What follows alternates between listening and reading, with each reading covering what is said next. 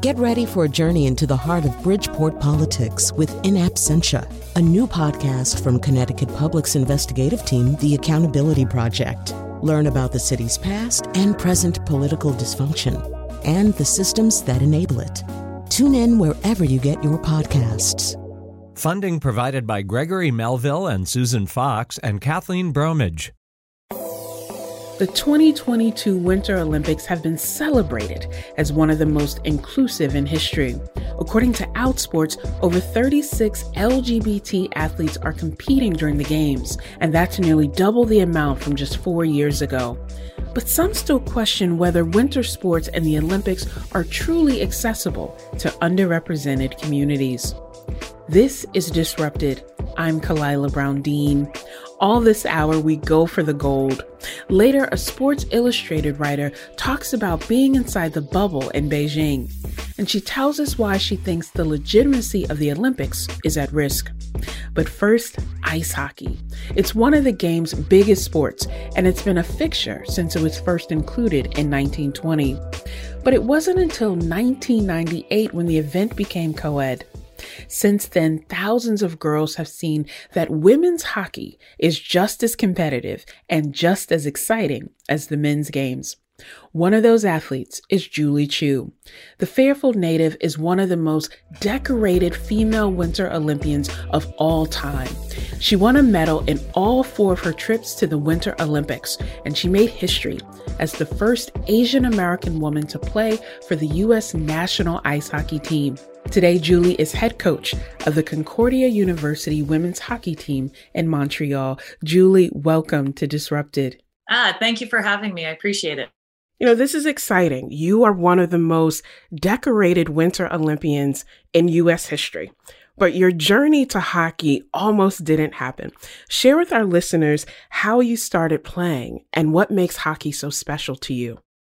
Absolutely. So I grew up in Fairfield, Connecticut, and growing up, and especially in that area, soccer was probably the most popular sport for young girls to play because every elementary school had it. The town had a team or many teams. So that was the easy one for me to fall into. And then suddenly when I was in second grade, my brother, who's 4 years older, came home and asked my parents if he could play hockey. I didn't hear this conversation. I didn't know anything about the conversation, but my parents were like, okay, we don't know anything about hockey, but let's go to the local rink in Bridgeport, Connecticut and sign our kids up for hockey for my brother. And then for my sister and myself, we got signed up for figure skating. But about 2 months later, my eyes just kept going to where the boys were playing hockey, and that's what I wanted to do. So I was really lucky that when I asked my parents, can I switch over to hockey, that they said yes. And I think it would have been really easy for them at the time to say no, because girls weren't playing hockey and Asian girls weren't playing hockey, and we didn't know about hockey in our family. But they did just because their young girl wanted to get an opportunity to play a sport that she hopefully would love and fall in love with.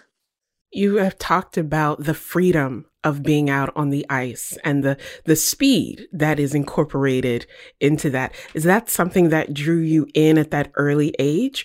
Or was it that as you became more familiar with the sport, it was the appeal of all these things you could do on the ice?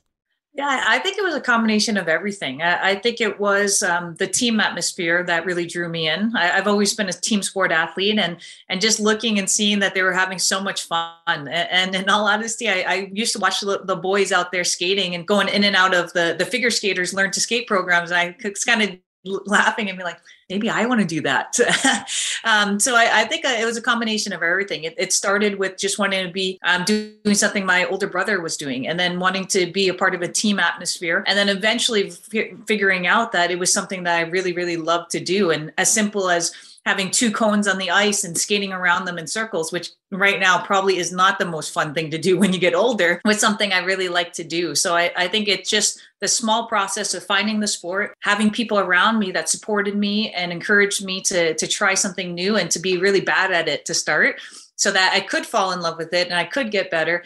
And then, as you said, then that speed and the freeness that we felt as we got better at playing was able to come into place. So I think it's that whole journey of learning a new sport, but learning a new sport where we're accepted within that environment and we feel like we can grow and learn and enjoy it. One of the things that is often key for young people to learn and to be able to explore is having the support of family or others who can not just encourage them, but actually make it possible. And so there's a report from the Aspen Institute that says ice hockey is one of the most expensive sports for kids to play. So families are averaging about $2,500 a year on travel, on equipment, ice time, classes, all of the things that come along with it. How did you convince your parents to make this type of investment in you? Because as you said, it was so unfamiliar for your family, but also different from how you were initially brought into a sport on the ice. Yeah, I do think that's one of the biggest challenges that hockey faces right now is the accessibility. The costs are increasingly going up for equipment, for ice time, and then also just if you are on a elite program of the travel expenses that are happening. So it is one of the biggest concerns. And so when we were younger, I think it was something as simple as being okay with used equipment, being okay with hand-me-downs, and not feeling that, especially at the younger age, that we have to go into a store and spend, $1,000 or $800 on kids' equipment that they'll grow out of in about 3 months. I have a 4-year-old that is sprouting over here.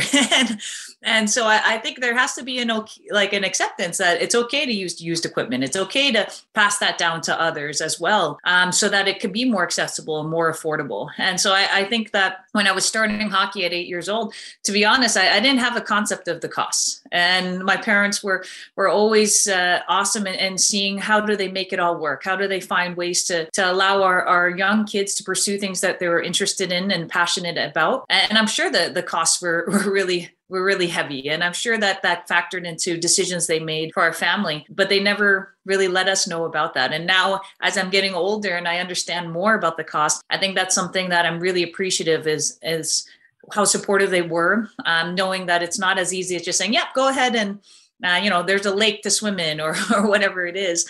So I think that's what I want to provide for my young daughters and those around us, is one, that ability to chase their dreams, whatever it might be able to make things more accessible. So I think for us, we're working constantly to see, okay, can we create opportunities that are low cost for young girls and boys to participate in? And then how do we get over the hurdle of the equipment? Right? I think that's the biggest thing is you want to try it out, but equipment's not there. So how do we create that ability so that we can get more people in the sport, and then we can find resources to make it sustainable for different families, whatever our needs might be. When we think about access and the opportunity for kids to even see what's possible, we always hear the phrase representation matters. And so I'm curious for you, growing up in Fairfield County, and you mentioned going over to Bridgeport to skate, and Fairfield is often thought of as a predominantly white community, as a more affluent part of the state. And so the location can also have an impact on access for kids across every grouping, whether it's class or identity and ethnicity.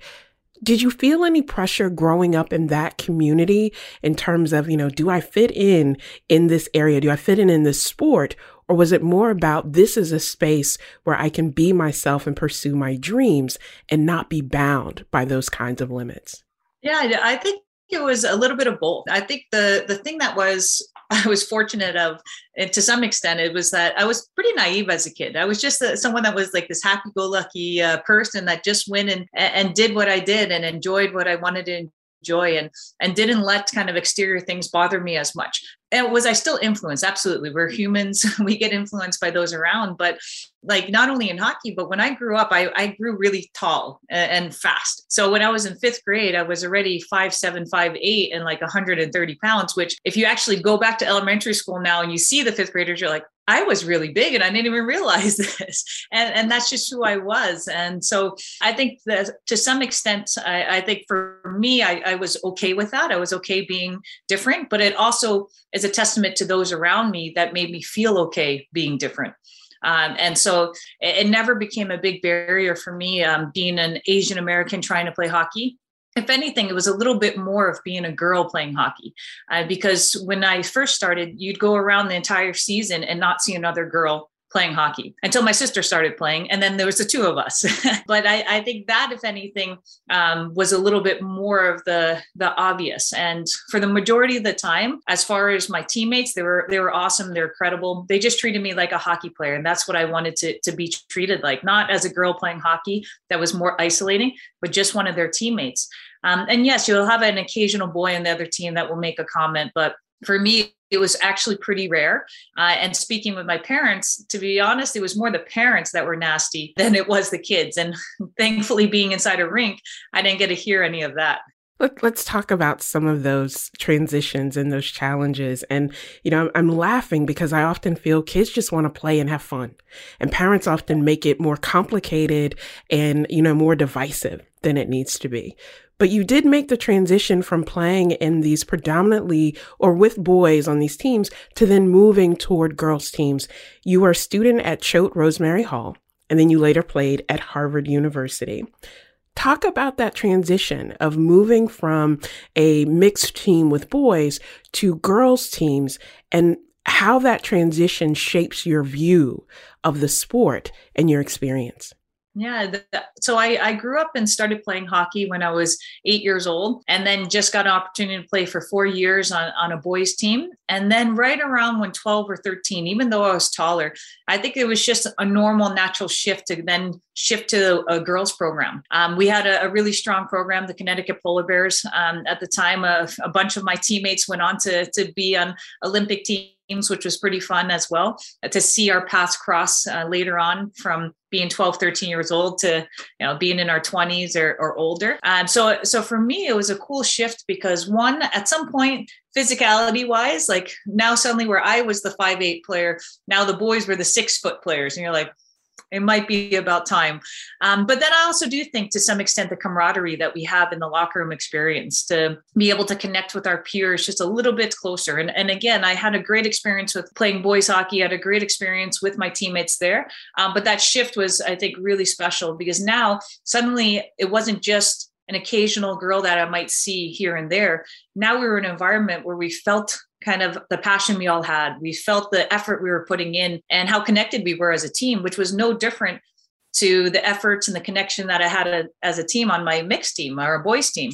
So I think that's what really stood out a lot, was to realize that there was a lot of actually awesome and passionate girl hockey players out there. And then realizing all these opportunities that were still in place in playing prep school hockey in high school and then university hockey. And right around that time, then the Olympics came into place, where in 1998, the first Olympic team, the first time women's hockey was in the Olympics. So all these things kind of came into place when in those 90s, when I was really playing my youth sports, and allowed me to then think of something bigger than just making my local boys team. How can I then dream of going to all these steps and one day the Olympics? That's former Olympic ice hockey player Julie Chu. When we return, we'll hear more from Julie about playing on the world's biggest stage, and later a sports writer in Beijing on how COVID is affecting this year's Winter Olympics. This is Disrupted. Stay with us.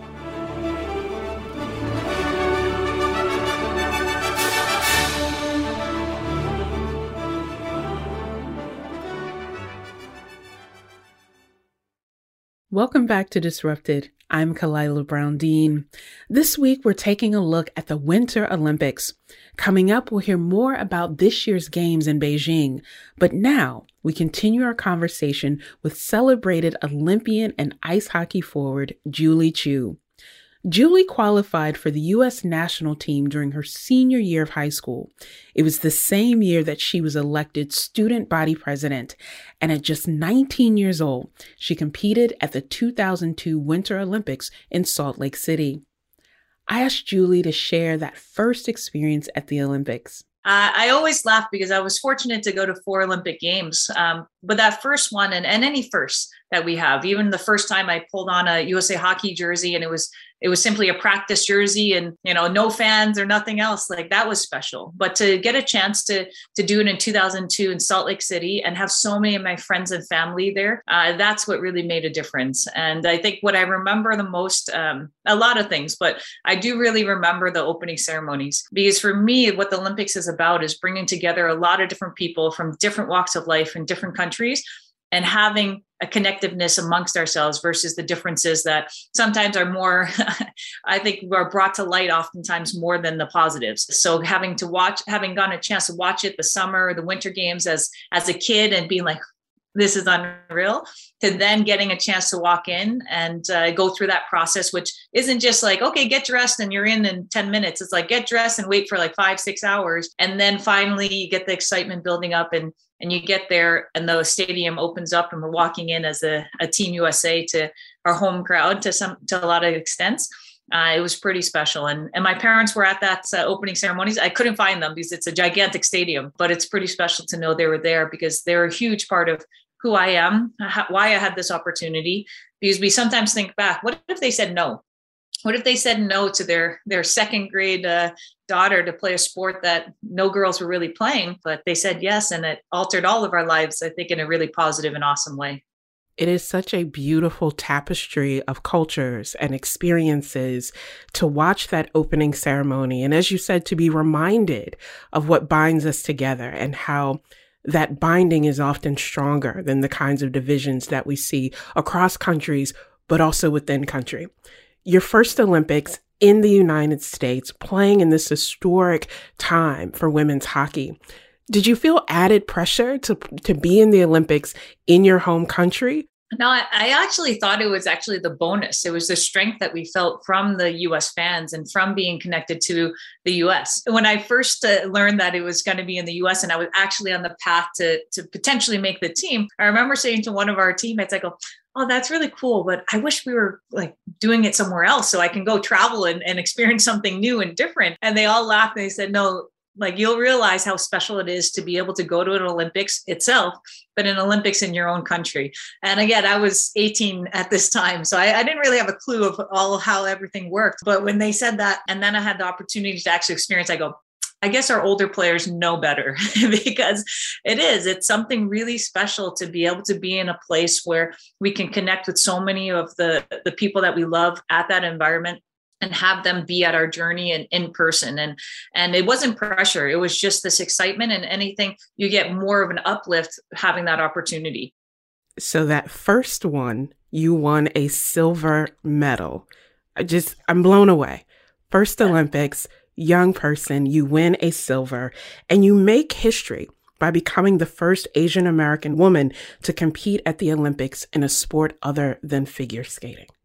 So not only do you take on this task that you're so great at, it also raises the profile for athletes of different backgrounds to say, if people have the chance and opportunity, they can compete at the highest levels.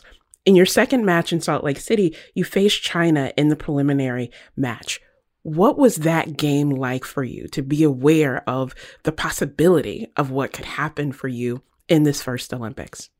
Yeah, it's always special because that's a part of who I am. I'm Chinese Puerto Rican and grew up a lot with the Chinese culture and our family and our traditions and who we are and the values that we believe in and the importance of our family and the work ethic and respect and honor.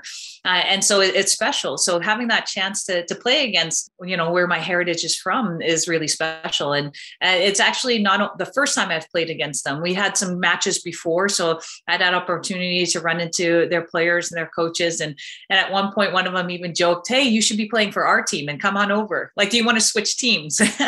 Like, this was in a hallway and I was with my US coach and we both kind of laughed with the translator as they were having this moment. But, I think it's great. And I think it's significant.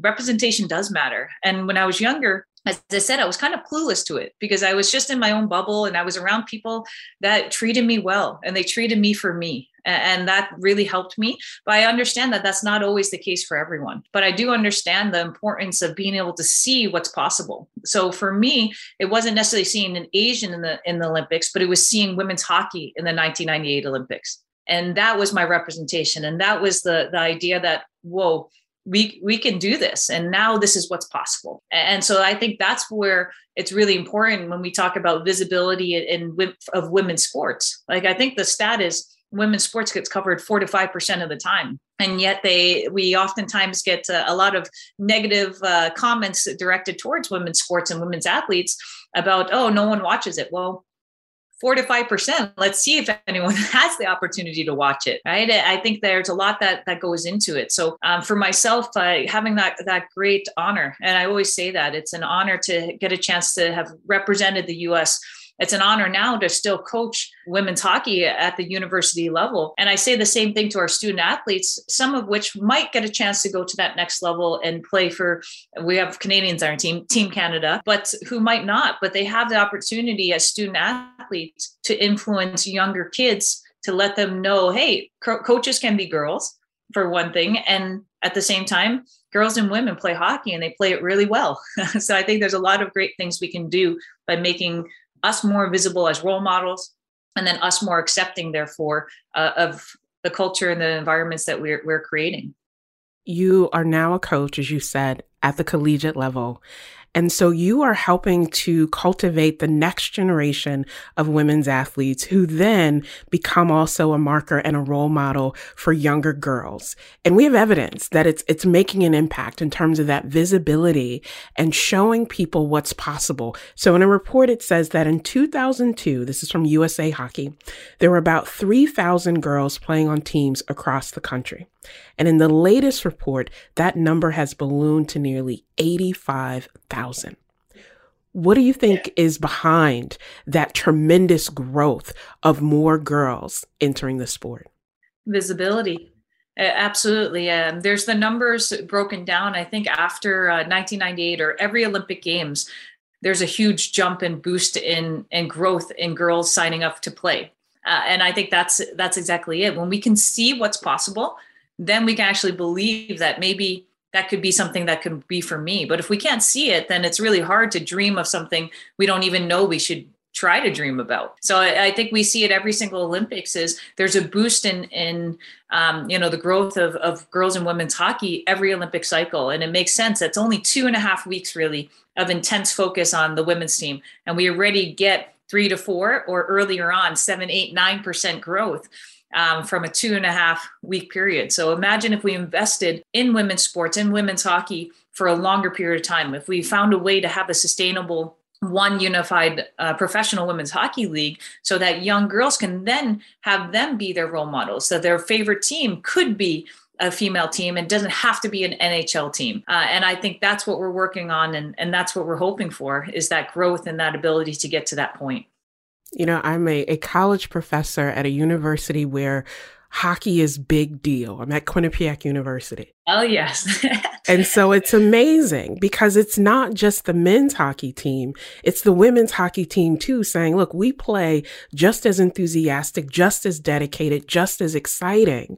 And what that means for other people to see what's possible, that if we invest and commit, this is the kind of outcome. And the other thing that we see is that often women's athletes are standouts in the classroom as well, because they understand, right? We're fighting against this sort of limit. We will invest in our future in multiple ways. And I really appreciate the work that you're doing to support student athletes, but to also make it more accessible. And we've said quite a few times today, representation matters, opportunity matters.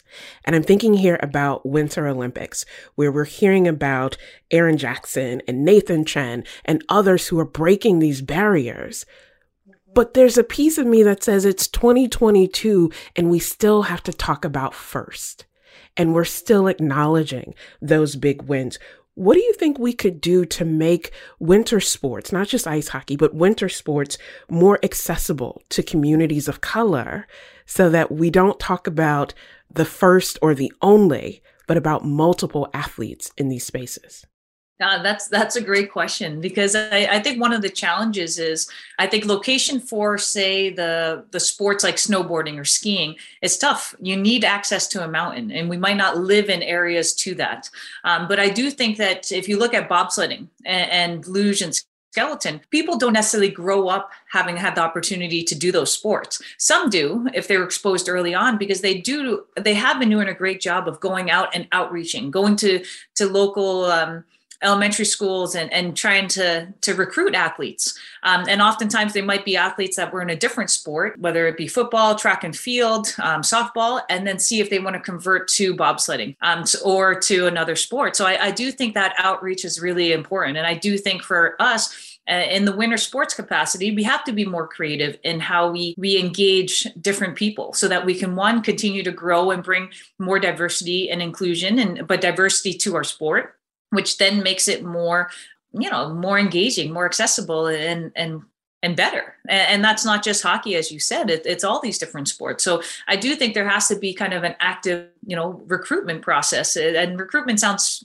a little strange when they're younger, but at least outreach to let young people know that this is an opportunity. And I do see that to some extent happening in hockey, where maybe in some non-traditional markets, say Arizona, where they're doing more ball hockey to start. And then from there, maybe that's where, I like this. This is fun. So we can do ball hockey in the gym. We can do it outside. And then suddenly say, okay, these are the resources we also have in place where if you want to try it now on the ice, this is what's possible. So how do we create those grassroots initiatives to reach out, to then kind of get people excited, and then find a pathway to allow them have that excitement to then translate to the slope, translate to the ice, or even the curling rink, whichever it might be. It's for me when I think about Beijing this year. And with all the uncertainty that's happening across the world because of the pandemic, because of just, the need for people to have an outlet to focus on something that makes them feel connected and helps them experience joy. I feel like we needed this moment of the Olympics to sort of not distract us, but to remind us what's possible. You have a lot of former teammates, lots of friends who are competing in Beijing right now. What's that experience like for you to watch from afar, but to know what it takes to compete at that level, especially in this current environment? Yeah, it's so special because I think I can't even imagine what the athletes have gone through this last Olympic cycle. Every Olympic cycle is difficult, and it's challenging. And we have these incredible highs, and then we have lows. And whether we're the best players in the world or someone that's always in the bubble of making a team or not, we all go through struggles. We're humans, and I think sometimes it gets glamorized that that's not the case, but I'll let you know, we all struggle, so it's okay. But then you throw in a pandemic, and you throw in a lot of canceled events, and you throw in a lot of uncertainty, and the stress and the challenge of trying to make an Olympic team and be at our best even gets, it's even greater now with this. And so when I see all these athletes, and yes, I still have a lot of friends on our U.S. women's hockey team. So I'm cheering them on. We're texting, and even on Team Canada, we have some of our former coaches that are now on Team Canada for Concordia. So you have all these things going on, and I just want them to be able to enjoy their moment, and I want them to be able to excel. Yes, I'm rooting for Team USA because I have a connection to them, but I'm rooting for these athletes to get the opportunity to shine because they deserve to. And I think that that's what's really special is when I see them, and I see the effort they put in, and I understand and I know how hard it actually is for them to be on the ice right now, or to be, pursuing the sport that they're in. I can just I get like this kind of emotional feeling about it because I know how hard it's been, but I know how special it is for them. And so I'm just rooting for all of them. I want them to play great. I want some awesome and great hockey to say, but we want this in competitive environment. We want this fun aspect that they can just enjoy because they deserve it. They've worked hard enough to just enjoy this. You have achieved such remarkable things throughout your career and throughout your life. And there is so much more that I know you are setting your sights on to do. What would you say to a young person in Connecticut who's listening to this conversation, who is reflecting on all that you've done? And we love talking to Connecticut natives because it shows what's possible for people. What would you say to a young person who's listening and thinking, I may not be an Olympic athlete, but there's something big that I want to accomplish, and I want to think about what keeps Julie Chu motivated? What would you say to young people? I'd say whatever you want to do, go for it. And I know that seems really cheesy and it's so simple, but it honestly is. When we have something in our mind that we want to pursue, the only way we know if we're going to get there is if we go for it and we go all in.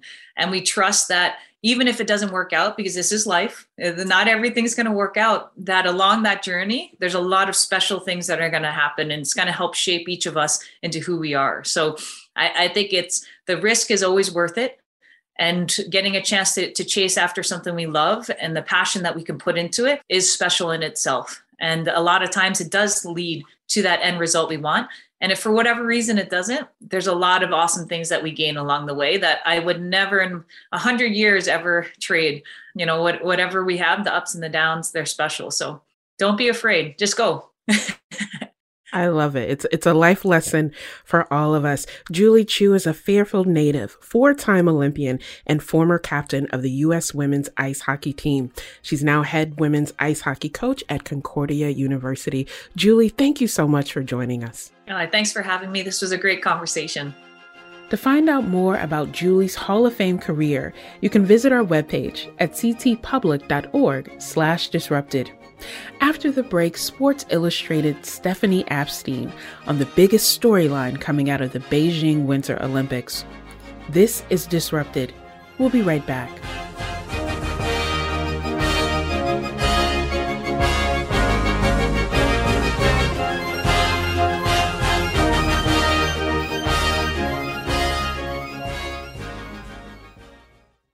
Welcome back to Disrupted. I'm Kalila Brown-Dean.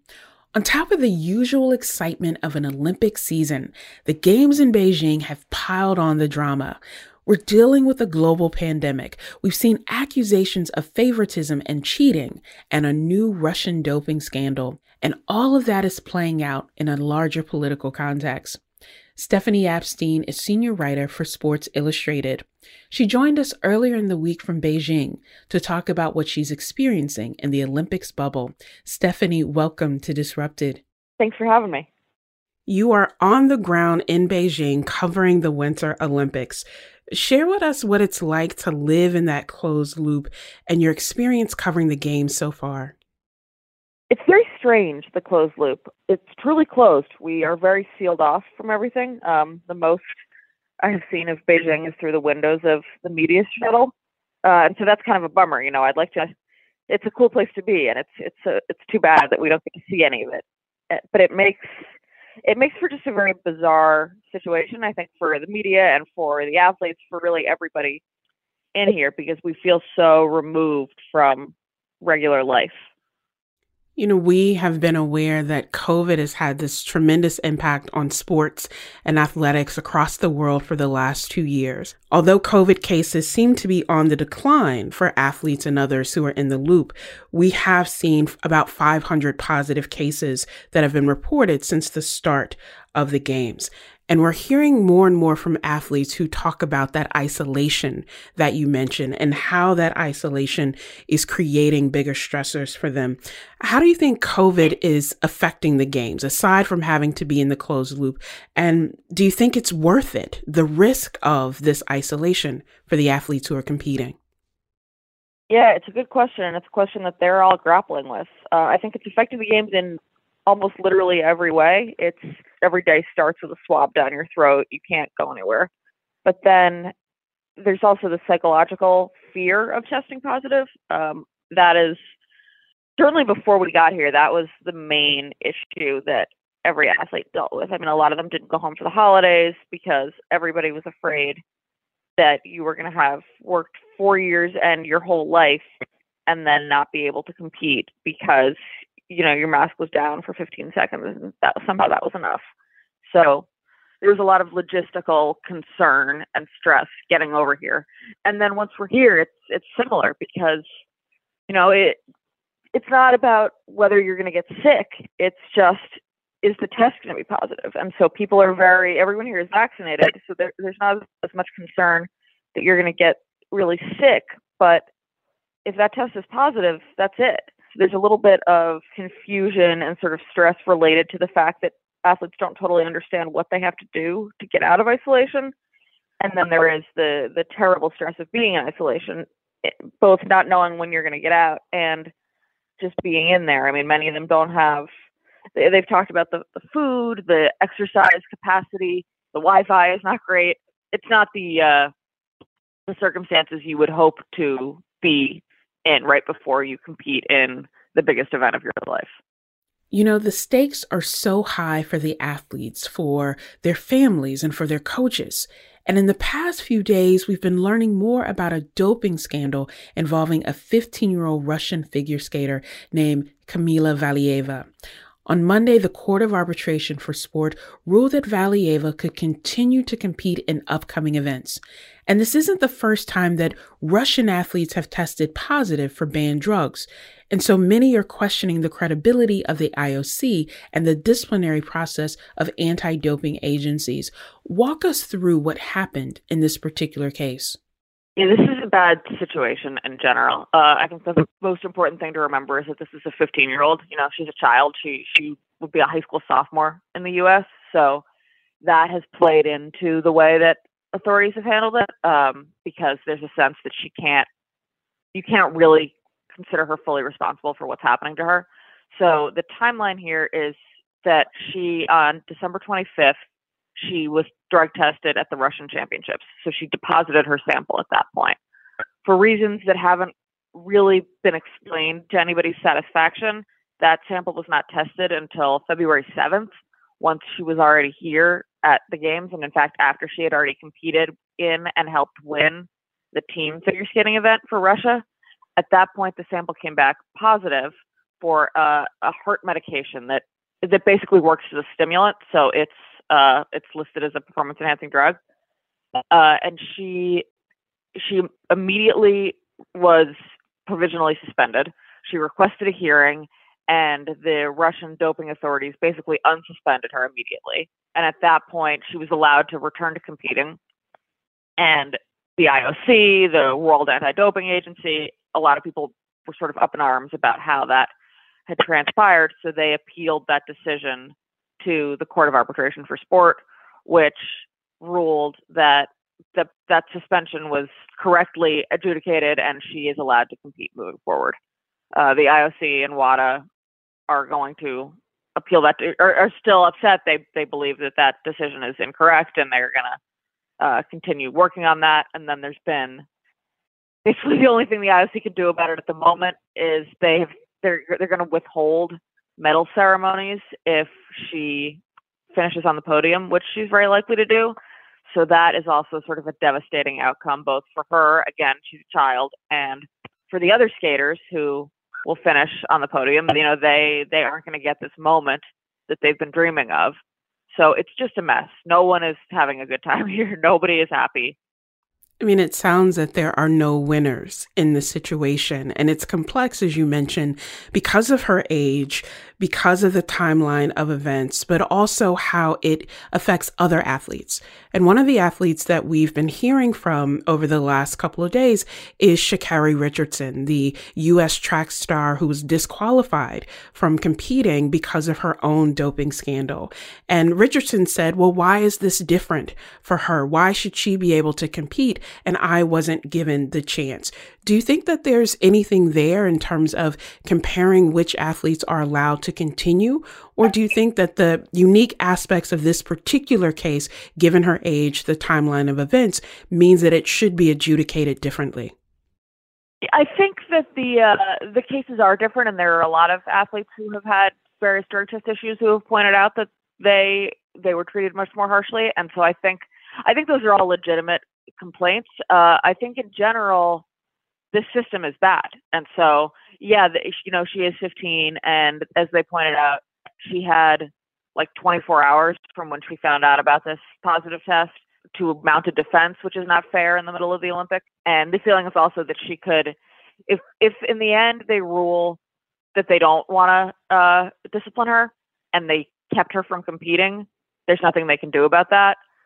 But if they let her compete and then in the end they do discipline her, they could always take away a medal retroactively. You know, you can't retroactively allow her to skate. So that you can sort of follow the logic. The problem is, I don't think, is the individual cases. It's that this whole system is bad. You know, Russia is not even supposed to be competing here because of state-sponsored doping. And what these rulings say is that they can just keep behaving that way. I mean, again, this is a 15-year-old. Who knows if she even had any idea what was being given to her? This is not this is not a Kamila Valieva story, really. This is a story of Russian state-sponsored doping and the IOCs looking the other way. You know, the athletes are participating, but it's always about the country of origin as well. And so in addition to the doping scandals, there also have been allegations of cheating and concerns that officials are favoring certain athletes from particular countries. So that last week, short track skaters from the US and Russia were both disqualified on controversial penalties. Do you think that there's any credibility to these allegations of cheating and favoritism? And if so, is there a way that structurally some of this could be prevented in the future? It's hard to know about individual cases of cheating, and I won't claim to be enough of an expert in each sport to identify, by the second from video who committed which infraction. But I think that the fact that athletes can't trust that the stuff is being adjudicated fairly is a problem. Whether the athletes are right or not, there's certainly at any major event, there's going to be some griping and some sour grapes, but that doesn't seem like what this is so much as a general lack of trust in the institutions. And I think the IOC has really earned that with the various scandals over the years, with how tightly connected everyone is. I mean, the Court of Arbitration for Sport is not really independent from the IOC, although it claims to be. The head of the court was an IOC member for years. The head of the IOC worked on the court for years. It's just not these are all kind of the same people. And so the IOC is really running everything. And I think without a major restructuring of the organization, it's hard for athletes to trust what's happening here. And it's such a shame because the Olympics themselves are such a treasure, and it's just the people who run them don't deserve them. The Olympics are a treasure, and yet the games are never just about the games when you add in these layers of the IOC and the structure, but also the choices that athletes can make. One of those questions or stories that's come out of this game is about skier Eileen Gu. And so she won gold in the Olympics' first ever big air free ski event. And yet people have criticized her choice to represent China in the games. And so we should say that Eileen Gu is Chinese American. Your colleague Michael Rosenberg wrote about her win and said Gu got her gold medal and China got its pawn. What role do you think geopolitics is playing in this year's games? And do you think that it is overshadowing the importance of sport this year? I mean, it's everywhere. I'm calling you from a burner phone right now because for security reasons, almost everyone participating was advised to leave their personal devices at home. So I think part of the reason that you haven't heard many athletes speak out specifically about really anything here is, other than the conditions that are affecting them at that moment that they're trying to get out of, like isolation, is that, we're not in a country that encourages that. And so I think athletes have been advised to keep their head down, get through this, and then when they get home, if they have something to say, they can say it then. But right now, focus on sports and don't create problems for yourself. And I think that's everywhere. It's true of the athletes. It's true of the people who live here. It's true of people who are working here, like the journalists. I mean, we're all very conscious that sports are why we're here, but there's a lot more going on than that. I mean, the Ukrainian athletes, for example, how can they possibly focus on sports given what's going on at home? And it's hard to answer that question because they don't really want to talk about it. And I don't really blame them. It's a really hard time. The Eileen Gu situation is a great example. There are a lot of factors at play, probably more than someone of her age can fully understand, and probably more than most of us can fully understand. It's all really complicated. And that's part of the Olympics too, that this is the games are simple, but everything else about them is not. We've seen Olympics in the past that were happening during wartime, during tremendous conflict and strife within a country and between countries.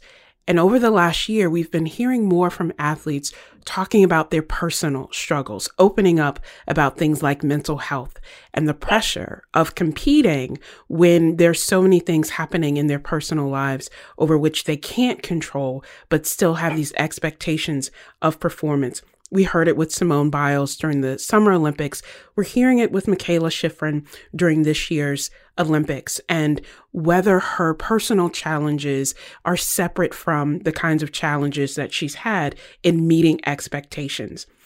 Do you think that we're getting to a point where we can value athletes and the kinds of challenges that they go through?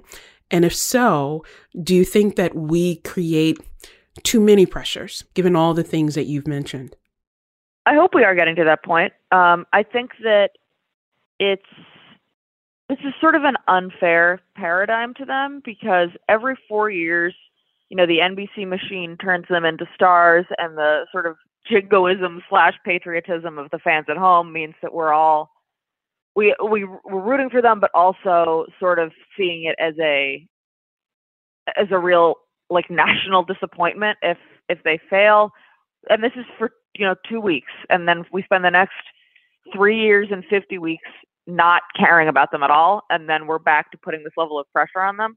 And I think that's a really hard way for them to live. That it's a little bit different when you're, say, an NFL quarterback or an NBA player. You're used to the level of scrutiny all the time, and you're compensated accordingly, and that's very difficult. But your life is at least sort of reliable, and you have chances every year. In this case, they get one shot every 4 years, depending on their age. Sometimes they get one shot total.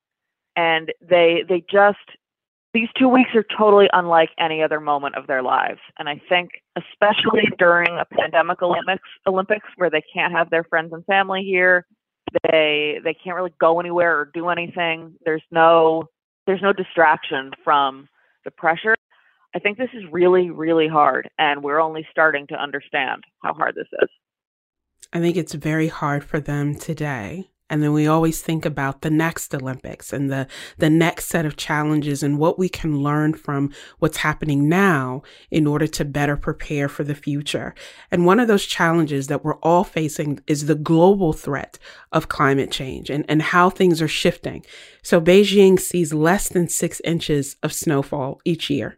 And this game has been very reliant on artificial snow. And a lot of environmentalists have said we should be concerned about the amount of water that's needed to produce snow, about all of the erosion, the soil damage, the impact on the course for athletes, but also for what happens once people have left and the games are over. As you look forward to the next IOC choice about a host city for future Olympics, do you think that these environmental concerns should play a part in choosing where the Olympics will be hosted?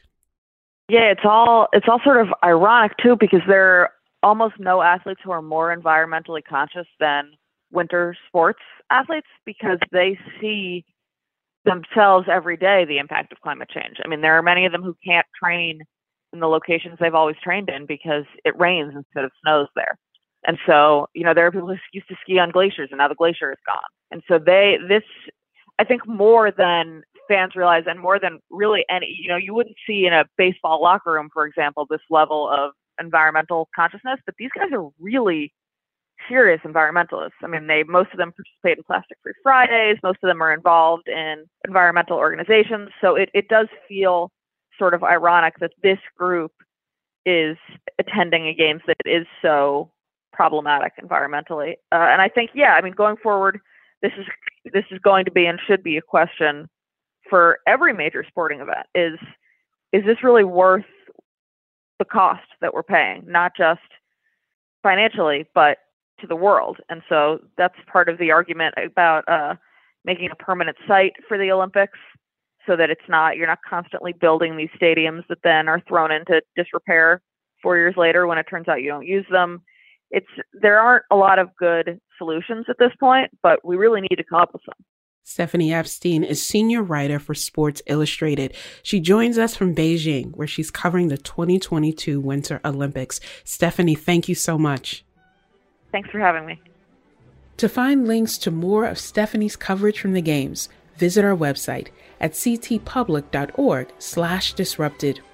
Disrupted is produced by James Scoble-Wolf, Shekinah Collier, and Katie Tolarski. I'm Kalila Brown-Dean. Thanks for listening.